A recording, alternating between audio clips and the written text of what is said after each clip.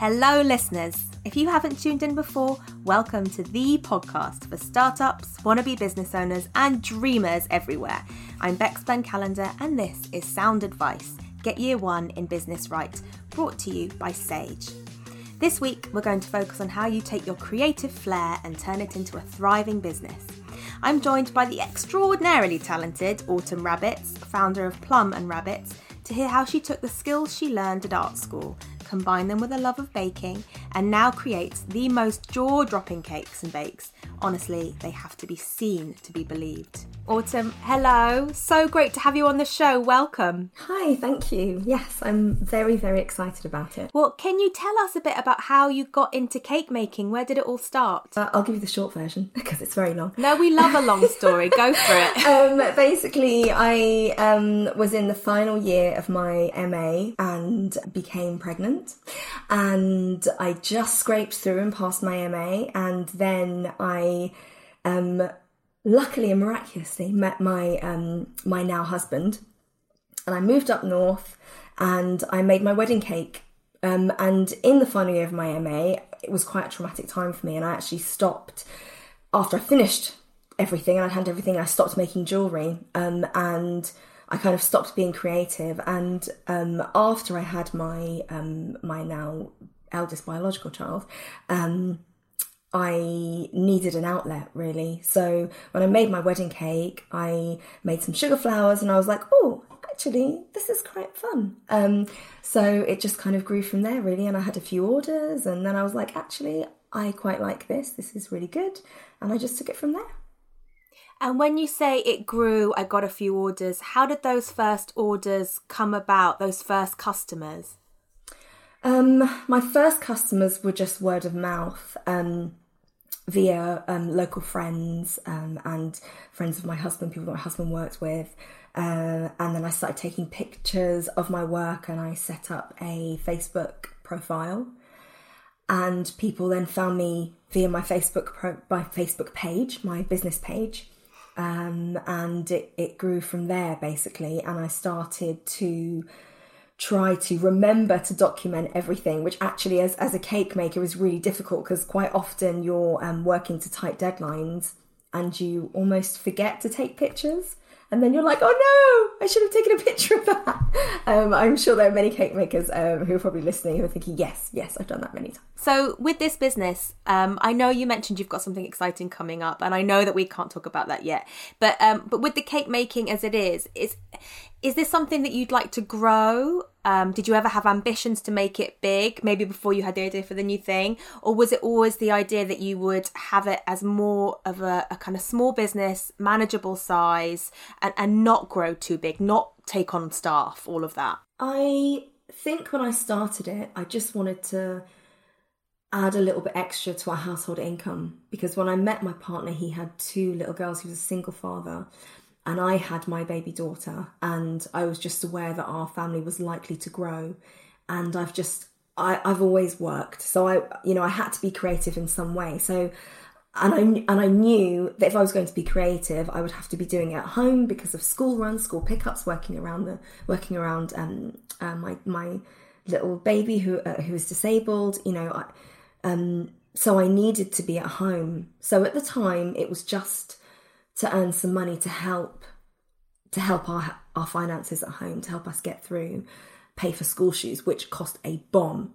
It's maddening. Anyway, so I wanted to do that. And as time has gone on, I've slowly realised that I really love running my business, and I really love what I do. And I feel like I'm 38 this year. I don't really feel any time pressure, but I do feel like I've been doing this for such a long amount of time that now is the time for me to grow and share what I've learned and train up other people and have a bakery, have my own premises, move out of my home because I really have outgrown it. And I think my stress that I've had over the past week has been from realising that I've outgrown my space. Even though I've got this gorgeous new kitchen, I've just outgrown it really quickly. We've only been living here since last September, I think. So I've just outgrown it. I need more space. So yes, I didn't plan to go bigger. I liked the idea of having my own shop when I was little. I used to draw pictures and stuff, but it wasn't about cakes. It was about other things. I don't know, other ideas that I had when I was small. But yeah, so it's changed. And when you started scaling this business, were you working anything else at the same time? I mean, I presume it was pretty much a full-time job raising your kids, but were you kind of transferring from a different career? Well, yes and no. I mean, I was finishing off a few projects, a few personal commissions that had been on hold since I had my eldest biological daughter, and I kind of just had to quickly finish those and then just full on kind of dive into the cake world, really. Are they jewellery projects that you had? Yes, they were jewellery. Yes, yeah, they were wedding bands and engagement rings and things like that. Lovely, sparkly things. Well, tell us, for our listeners who are thinking, making jewellery, that is definitely not the same as cake making, what were the transferable skills that you could bring from all of that amazing learning in jewellery? Well, really, there's loads, really. I mean, when I was at art college, it was about learning how to be a designer and learning how to transform your passion and love of being creative into products for jewellery. Or I guess actually some of the people who I did masters with ended up doing art installations, but just basically transferring your passion into a tangible item. And with learning those skills, those could then be transferred into using new mediums, which for me were things like icing, sugar paste, cake itself, learning how to carve cake. I did the majority of my time while I was doing my MA was spent doing wax carving. So I did a lot of modelling work. So actually those skills were directly transferred into the sugar paste and the sugar fondant work that I do now.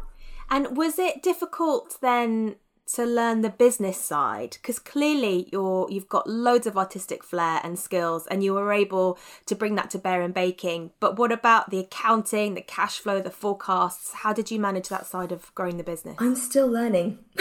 I'm still learning. I had to learn really quickly.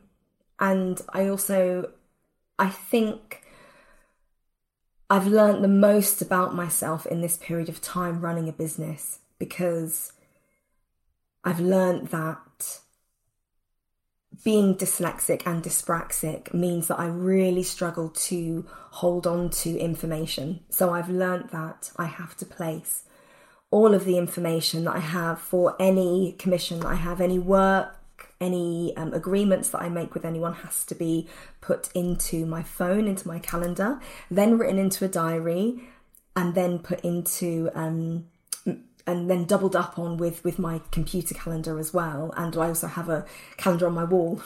To mark off time where I shouldn't be taking any extra bookings to stop myself from getting too stressed. I do make mistakes on that quite often still because I hate saying no to people, which as any business owner will know is one of the most fundamental things that you can learn is to say no. So yeah, I think it's just kind of come as a trial by error. I mean, that's how most people learn. But are you because you strike me as someone that is very organised because you have your system now of making sure you don't forget anything. But are you very much an analogue person with scribbled notes everywhere, or are you a spreadsheet person? I'm neither. Oh, interesting. I don't have spreadsheets. I probably should have spreadsheets. And I don't scribble notes. I do scribble notes, but then I immediately write them up because being dyslexic, my handwriting is really illegible, and I really struggle to read my own notes if I don't read it the same day. If I go back to something the next day, I'm like, I'm not quite sure what that word means anymore.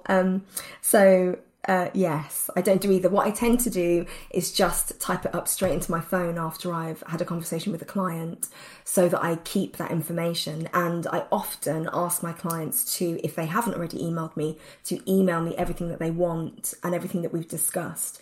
Because I often find that sometimes my interpretation of what someone wants can be different from what they actually require. No, this is fascinating though, because I know a lot of people who have dyslexia are maybe put off starting a business because they worry that it'll get in the way. So hearing your hacks and how you deal with it will be really useful and inspiring for them, that it's actually not a barrier.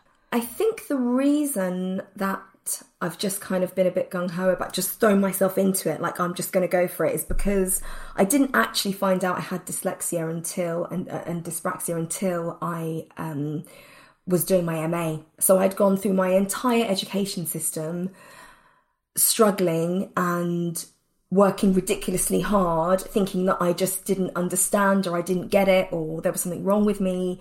And then suddenly getting to my MA and thinking, actually, maybe I should probably have a test. And they said, look, why don't you get tested? They did that for me. Of course, I found out what was going on. And from there on out, I think I kind of almost, sometimes I just push it to the side and I just like, I think I've just learnt coping mechanisms and ways of kind of just trying my best to push through no matter how much of a struggle it is, which sometimes works and keeps me afloat. Sometimes it doesn't. I'd like to go back to when you were talking about how you got your first customers. And often that's a sort of easy thing because the word of mouth, the pals of pals. But then how did you turn that into a reliable pipeline of work that was enough to sustain you financially? How did you make that jump? I think it was a combination of starting my Facebook page for business at a time when the reach on Facebook was still quite large.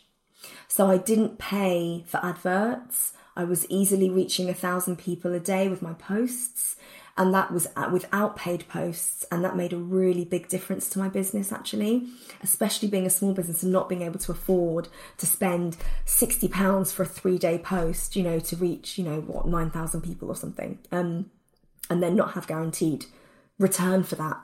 If I'm honest, I think my business jumped a level when I decided to invest a little bit of time in Instagram. That also helped a lot because then it meant that I had, as a side note, I often forget to put pictures of my work into my Facebook page albums, which was a bit of a mistake. Whereas Instagram, being all based in imagery, allowed me to constantly upload my thought process, what I was up to, videos, images of my work. And I think through that kind of grabbed people's attention. I also learnt that if I paid for a post, it was really smart to direct my paid post to my website so that my website had lots of activity, which then meant that I came up higher in Google search. So that has also helped me massively, learning that little trick of not just sending people to my Instagram page and learning how to manipulate my marketing so that it's working for me in the correct way has also been really important, I think, in building my business. Yeah, that's absolutely great advice. And it's amazing how big social media is now, given that it's only been around, maybe a decade. And now it's the cornerstone of marketing for so many businesses. But have you figured out a way to make your actual cakes a marketing tool? Because it must be subtle, but I can imagine that someone goes to a wedding, sees one of your cakes, which are just breathtaking. Is there any way to let those people know that you made it? Or is like, take a business card? I don't know. Is that possible, or is that too hard sell? What often happens is that I make assumptions. So I assume that all the guests at the wedding are close friends and they're all going to be talking. And I have had quite a few referrals from people's weddings, which is brilliant.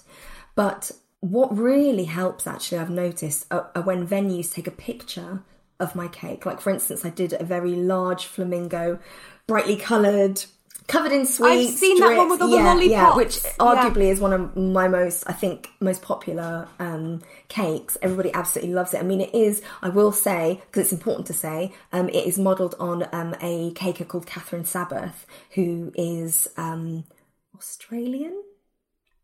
Australian. And she's just absolutely massive. And her iconic drip cake, which has a melted ice cream upside down on the top and then all sprinkles, that was her design. So everybody absolutely loves that. But that cake got me absolutely tons of attention. I also did some paid advertising in a wedding magazine. Can I mention the wedding magazine? Yeah, sure, go for it. Rock and Roll Bride wedding magazine, and that got me quite a few orders from that. I think I'm lucky in that my work just speaks for itself. I think I don't, it's quite hard actually, because a lot of people say to me when they look at a cake, they know that it's mine, but I'm so lost in my creative process that I don't notice my own style. It's only after I scroll through my Instagram and I'm kind of looking at everything that I've done, I'm like, oh, actually, yeah, I can see my own creative input in my work. Yeah, no, that does make sense. Also, when you're working really hard, it's really difficult to take stock, take time, review, get some perspective and get a feel for what you've really enjoyed doing or what direction you want to go in artistically, because you're just ploughing forward all the time. I did an Instagram post yesterday, actually. I don't know when this is going to air, but yesterday, of me literally crying on Instagram, which I don't do very often. But I think it's really important for people to see, when they're ordering from me, it's just me. I do everything. I do my admin, I do my ordering, I create everything from the top to the bottom. So I kind of felt like it was important to show people an authentic side of my business. And yesterday, everything just got on top of me. And I think I was a little bit nervous about today, about the podcast. And I also have quite a few orders due for tomorrow morning and for today. So I was stressing out about getting them all finished. And I snapped a fair bit at my poor husband. So I feel a bit guilty about that.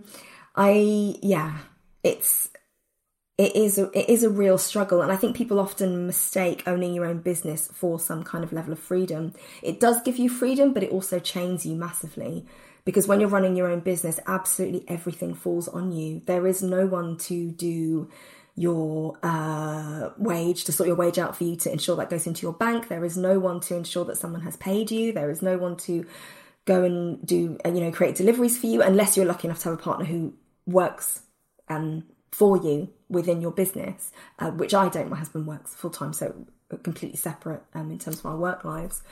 And yeah, I just think it is a real struggle.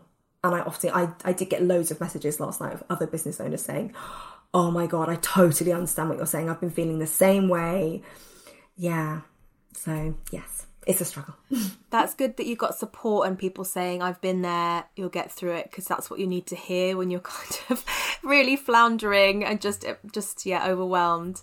You mentioned that no one else pays you, you've got to pay yourself. Do you mind me asking, how long did it take from your first few orders before you actually started giving yourself a salary? I'm going to say this, but you don't have to use it. I technically don't give myself a salary. No way! You work for free? Yeah, I work for free. So my account kind of has a balance where I know what's coming in and what's going out. And then I use the money, when I want, really. Being as a sole trader, it's slightly different. So yeah, sometimes I do fantastic on my finances, and sometimes it's just an absolute nightmare. And I'm like, oh, I have not budgeted for that. Why did I do that? Or I'll have a payment go out for... let's have a little think. One of the things that I pay, not my internet usage, but something that I use on a regular basis. I had something go out the other day, actually. What was it? Oh yeah, my WordPress form. So my contact form, I pay for separately on my website, and of course I pay every year. So that's $69 once a year. But I didn't make a note of that. So luckily I went into my PayPal yesterday and I was like, oh, when's that going to come out? And so, I'm looking at changing how I manage everything, actually, and getting an accountant to take care of it for me, because I'm getting to the point where actually I'm so busy, it's impossible for me to keep track of everything that's coming in and going out. And yeah, I think I need to start handing that over, really. I think I've kind of realised that over the past week. with my little cry yesterday. Well, I try not to give many plugs on this show. In fact, we've never done a plug before, but you do know this is sponsored by Sage. I'm sure they could sort you out with some accounting software to help you not have a breakdown ever again. Yeah, that would be amazing. Thank you very much for that. I will look into that, definitely. Okay, we'll talk about it at the end of the show. How expensive was it to get going? Because you'd think with like a craft-based business that you buy... I mean, this is a really superficial analysis, but buy a few bags of flour, some eggs, you might be able to mix by hand at the beginning and off you go. Is that the truth? Or was there a big overhead, mixers, branding? How expensive was it to get going? If I'm absolutely honest, for me, because I'm really creative, it was actually really easy. Because the ingredients for cakes are cheap. What people are paying for is time and experience. So as soon as I got to a level where I felt like I was really experienced and I was really confident in what I was doing, and I knew that I could, I use this phrase, but it's not a nice phrase, but I kind of knock things out quite quickly to a high level. Yeah. I thought, now I need to be charging more, because now people are paying for the level of experience that I've gained and my knowledge. I mean, if you ask my mum, she was like, you should have been paying for that from the beginning, because you've been to Central St Martin's and you've been to the Royal College of Art and you have a very extensive career in artistry. And I'm like, yes. But, the level of expertise that I had in terms of cake making wasn't as high as some of my peers. So I didn't feel comfortable doing that. But now I'm at a point where I'm like, I need to be charging double what I am, really. Even currently, now. You do, and you shouldn't apologise for that. That you're 100% right. Once you've got skills and experience, you can deliver on time. It's always perfect. People are usually happy to pay for that level of trust and reassurance, especially for big events. And you do a lot of wedding cakes where people need it to look perfect. And, there's only one day. Yeah, exactly. And I think in terms of starting up and it not costing a lot, I think I did my first logo, and then I found a lovely independent illustrator on Etsy, and I asked her to do a little logo, which I then used for maybe about 9 months, maybe. Then I went on Etsy again and found a lovely independent designer again, but she was specifically a branding designer, and she did another logo for me, which ran with me for probably about 4 or 5 years. And then I decided that I wanted to change. I felt like it didn't reflect who I was as a person. So I found another independent illustrator, but this time on Instagram. And she created the branding for me and is now creating the branding for a very large project that hopefully will be launching towards the end of this year. Oh, that's cool. So you're actually looking at unusual sources for creativity partnerships. You're not kind of going to Upwork or whatever, Fiverr, whatever these platforms are. You're going elsewhere. Yeah, I do. And the reason I do that is because I know what it's like as an independent creative to have other people support your business. And I think it's really important that independent creatives give that back and do the same. And also it helps you create a network, through through B Davies, illustrator, through B, she, I've met other people off of her platform. So I now follow a whole other group of illustrators, and I think it's really important as a creative person to follow other industries, because you can get so many different ideas and it can be so inspiring. And I think to stay current, it's really important to do that, because those industries are constantly changing all the time. Their influences change, the people who are in it change constantly. And I think it just, it gives you that little edge, I think, if you're in the creative industries, to stay current. I don't actually follow that many cake companies. I follow what's going on in the industry, as in what's popular, what techniques are popular, but I don't really look at other cake makers. I find it often stresses me out, if I'm honest. And when you look at trends, do you get a bit bored of tears when the 19th bride asks for ombre or whatever? Do you find that you get stuck in these creative ruts? No, do you know what? I don't mind any kind of colour work. I love anything that's colourful, anything that's got loads of sugar flowers or fresh flowers. That's absolutely fine. I love it. What I think I do get a little frustrated with is that, and it's just a fact, you know, when you're getting married, you often haven't been in the wedding industry before unless you work in it. So you don't know really what the trends are. You don't know that semi-naked cakes have been running for like 15 years. You know, you don't know that. You've got no idea. So I think, and also you don't know how your supplier is going to feel about doing something that has been running for a really long amount of time. So I am always very respectful of people's choices because it's people's preference. But I do often send images and says, have you looked at this? Have you thought about that? You know, there's this new thing that people are doing that's really fun. Would you like to have a look at that? Because often people aren't aware of what their options are. That's a really good tip, to be like gentle, to do like a gentle nudge. Like, this is also something that other brides have found. Yeah. What is a semi-naked cake? I don't know my cakes at all, but just in case anyone listening doesn't know what that is either. So there was a point where just naked cakes were really higher fashion, which is basically just you bake a cake, you slap some buttercream in the middle, and then you put some buttercream on the top, and then you cover it in fresh fruit. So you cover it in fresh fruit, and then you have maybe some fresh flowers on the side or on the top or trailing down. And that's all well and good, but when you do that, and if you're delivering at 10 o'clock in the morning and you're not cutting the cake until 8 o'clock at night, your cake is going to dry out. So you automatically lose a quarter or more of your servings unless you kind of soak the outside in like a sugar syrup to save it a little bit, or kind of brush on with a pastry brush some sugar syrup. But in general, you then lose that outside because it's been sitting there all day. It's not nice. No one wants to eat that crusty out. But anyway, so as a rule, as a cake maker, I say have a semi-naked cake where you have a thin kind of coating of either white chocolate ganache, or buttercream, or Swiss meringue buttercream, just to kind of coat it so that you're not losing, so you can still eat that outside edge. I'm frowning because my stomach was literally rumbling as you were saying buttercream and all these other things. I was like, shh. You're like, this sounds cake. Too good. So you're on the precipice of fulfilling basically a lifelong dream by starting a bakery. That must feel intense and amazing and exciting and daunting and all the other words.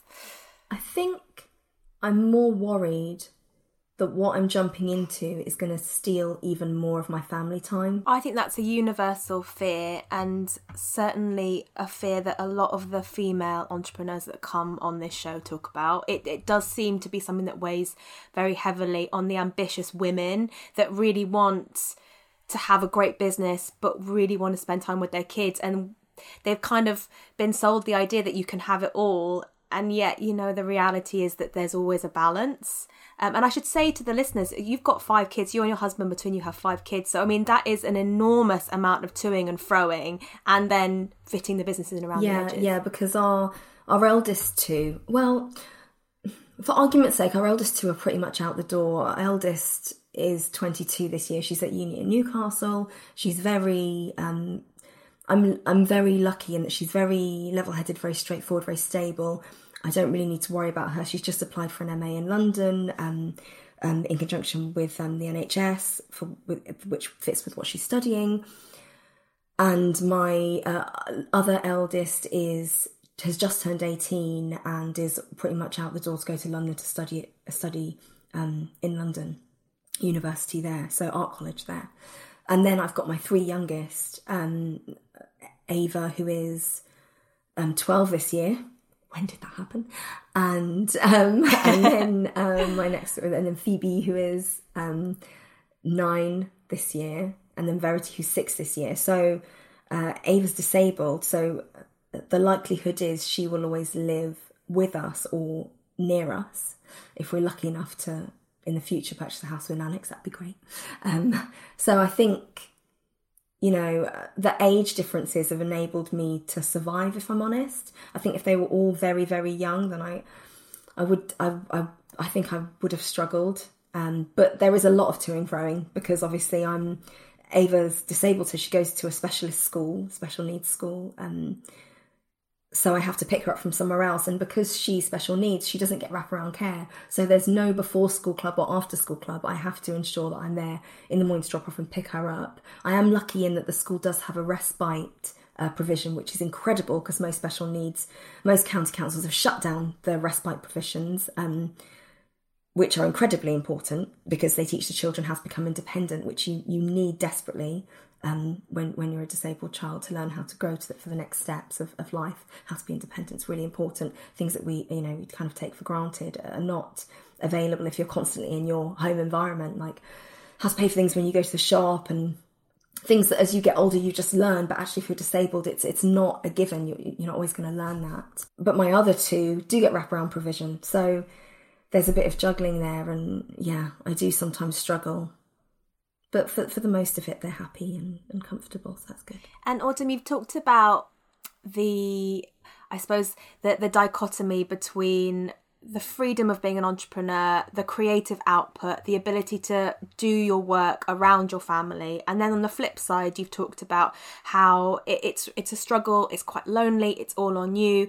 Talk to me about some of the hardships that you face as an entrepreneur, because I know that when we spoke before, you said that there was a point where you wanted to give it up. Tell us about what happened. Yeah, there have been a few times actually where I've wanted to just throw the towel in and say, I'm not going to do this anymore.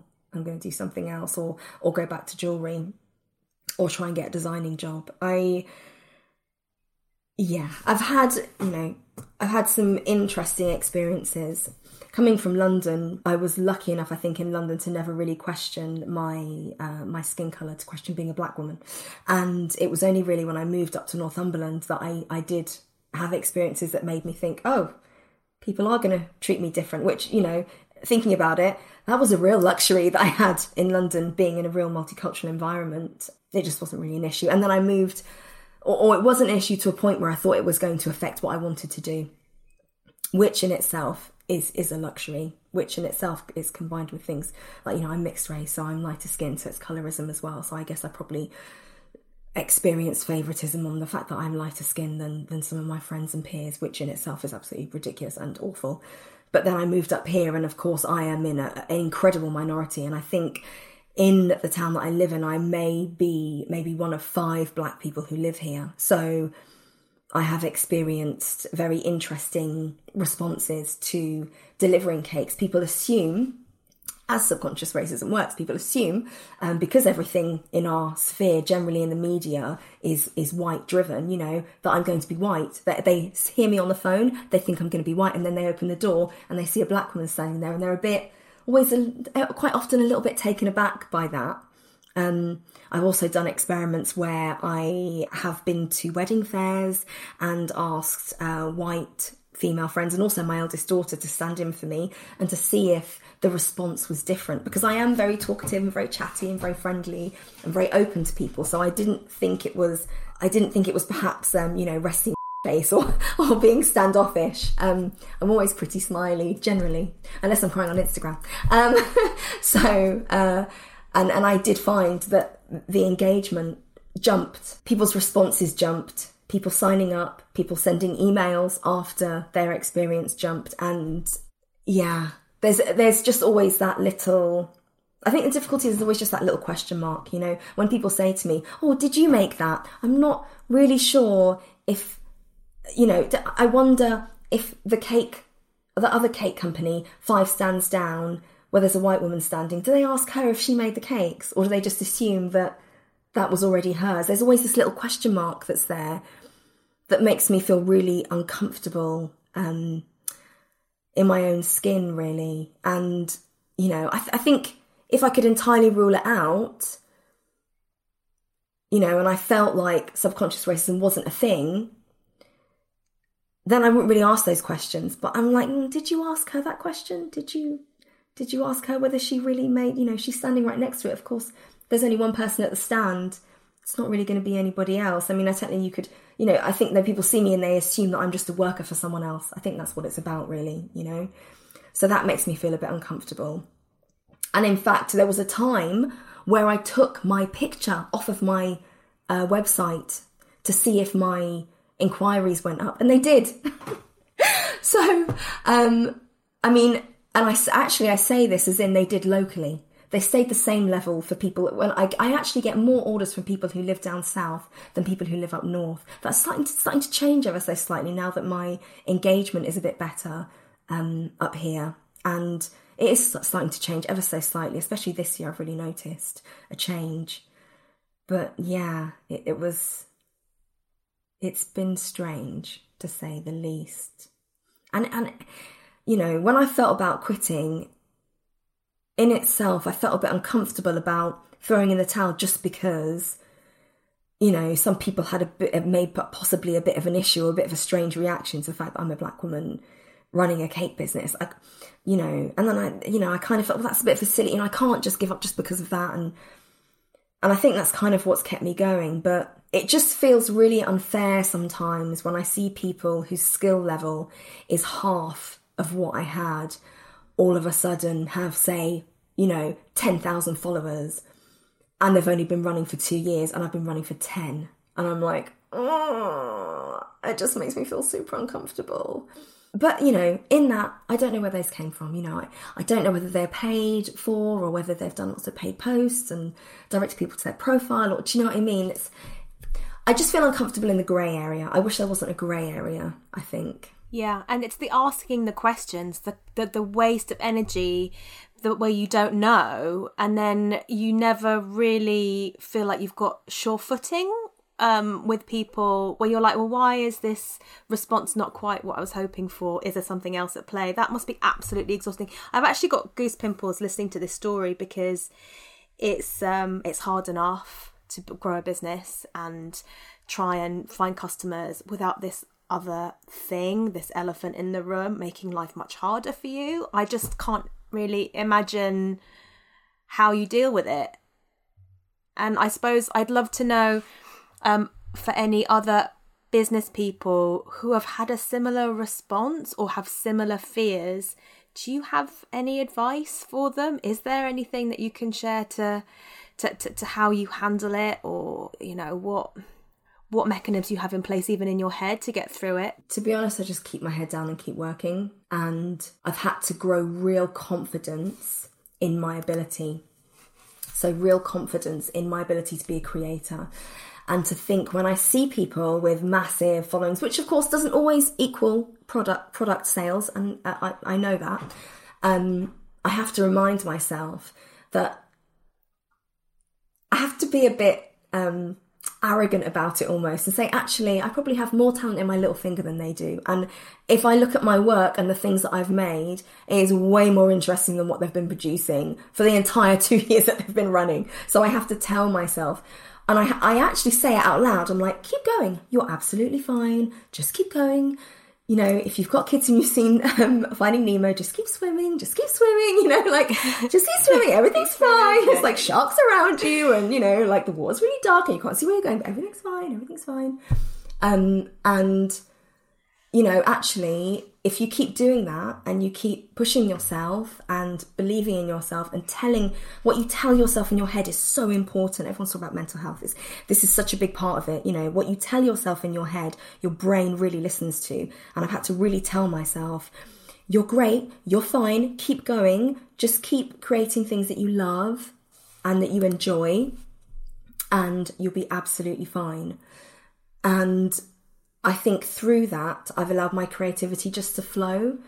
And by allowing my creativity to flow, I've enabled my business to grow. Because actually, after a while, I feel like I've gotten so good that people can't ignore me anymore. People can't be like, oh, well, you know, I'm not going to worry about it. Do you know what I mean? But people have to order from me because I am the best option. That's what I've tried to create. I'm like, I just have to... It's exhausting to do that. And I've spoken to loads of other black business owners who feel the same. It's exhausting to have to be the very best to get the average amount of attention. It's absolutely exhausting. But I have a plan. I'm working to it. I'm trying to enjoy myself while I do it, because I never wanted to do a job that I spent you spend almost your entire life working. I never wanted to be working and doing something that I didn't enjoy. And I think I've just decided to double down. It's great advice. And I mean, you are a stronger person because of it. I don't know that necessarily makes it any better or not, but It's amazing what you've created, and it's amazing how long I spent on your website looking at pictures and on your Instagram. So, I mean, the proof is in the pudding, no pun intended.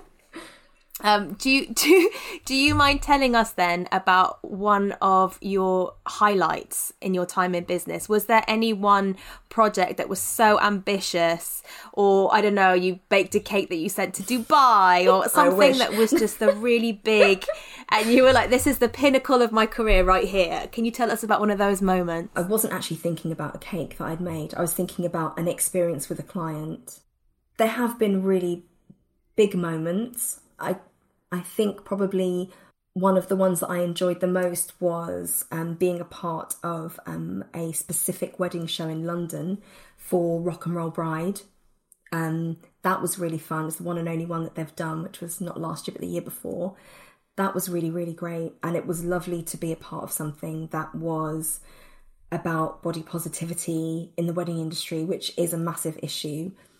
And I really loved that. But when you were asking me that question, I immediately thought of an experience I had, which was with a couple who, due to coronavirus, had cancelled their wedding. And luckily for me, it was the only one I've had to fully cancel. And because I was thinking of shutting down last year, I only took 10 wedding cakes, so only a very few number, which means that actually I was very lucky last year when everything shut down. I was like, actually, it's not too bad. I'm not losing too much. I'm probably one of the very few, though, in the wedding industry who would be thinking that, to be honest.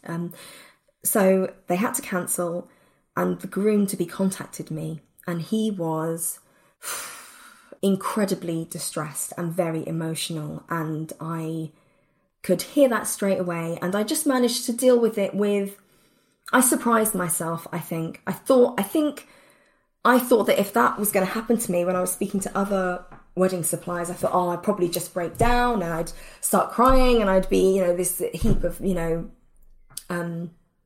very unhelpful in terms of being able to process what was happening. But I just managed to pull it together. And I think about, because it was a Friday night, which we do film night in my house on Friday nights. So the girls pick a film and we all sit together. Even the 18-year-old, I make sit on the sofa, which is a feat. So yeah.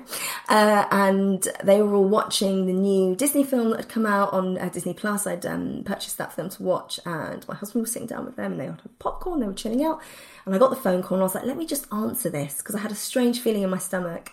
And I just went into the hallway and dealt with it. And I just kind of felt really proud of myself afterwards at not getting cross at the fact that he was angry at me, and instead hearing that actually he just needed someone to tell him that it was okay to feel what he was feeling and that I understood where he was coming from.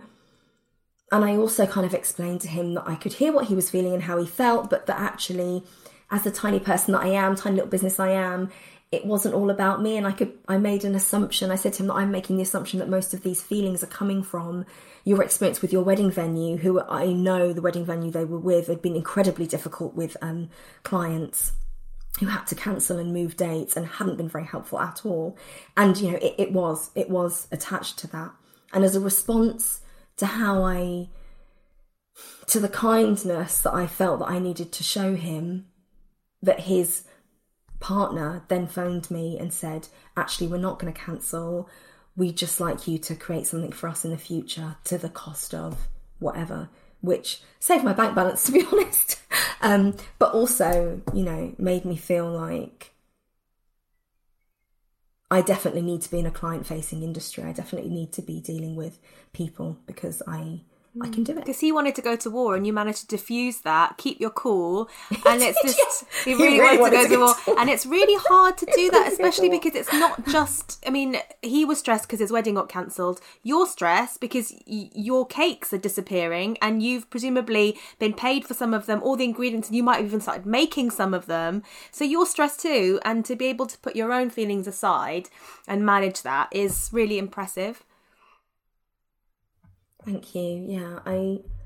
It's an odd one. I think, it's a strange one to feel like that experience was, in 10 years of making. That's what stands out. Something that's really stuck with me, I think. Yeah, that's what's stood out, the most. Well, I can tell you're going to be an absolute runaway success in your bakery then, because that's all face to face, and that's all those moments where you're reading the person in front of you and giving them what they want, whether it's a sweet treat or a smile or a bit of encouragement or some advice on a cake. It's all that, isn't it? Yeah, it is. Yeah, there's a part of me that's really actually looking forward to that.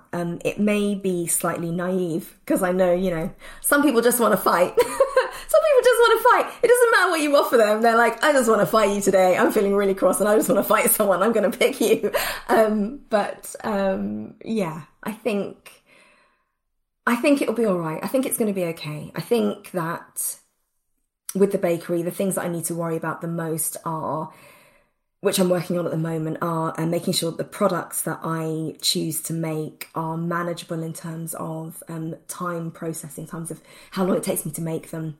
So that they look great, but they're not going to take me, 2 or 3 days or something to pull out of the bag. I don't need that. I need stuff that looks fantastic, but has a quick turnaround time, which means that I can then balance my home life as well, and also train someone up to make them with not too much stress. Because how much time do you spend actually practicing, trying out new techniques, sort of developing ideas that aren't necessarily related to a commission? I usually don't. What I tend to do is encourage people to order things that I haven't done before. And then I learn that way, which is a bit risky. No, I like that. You're paid to learn, basically. That's genius. Yeah. And actually, my next door neighbour, who's absolutely gorgeous couple with a little boy, they want me to do his first birthday cake.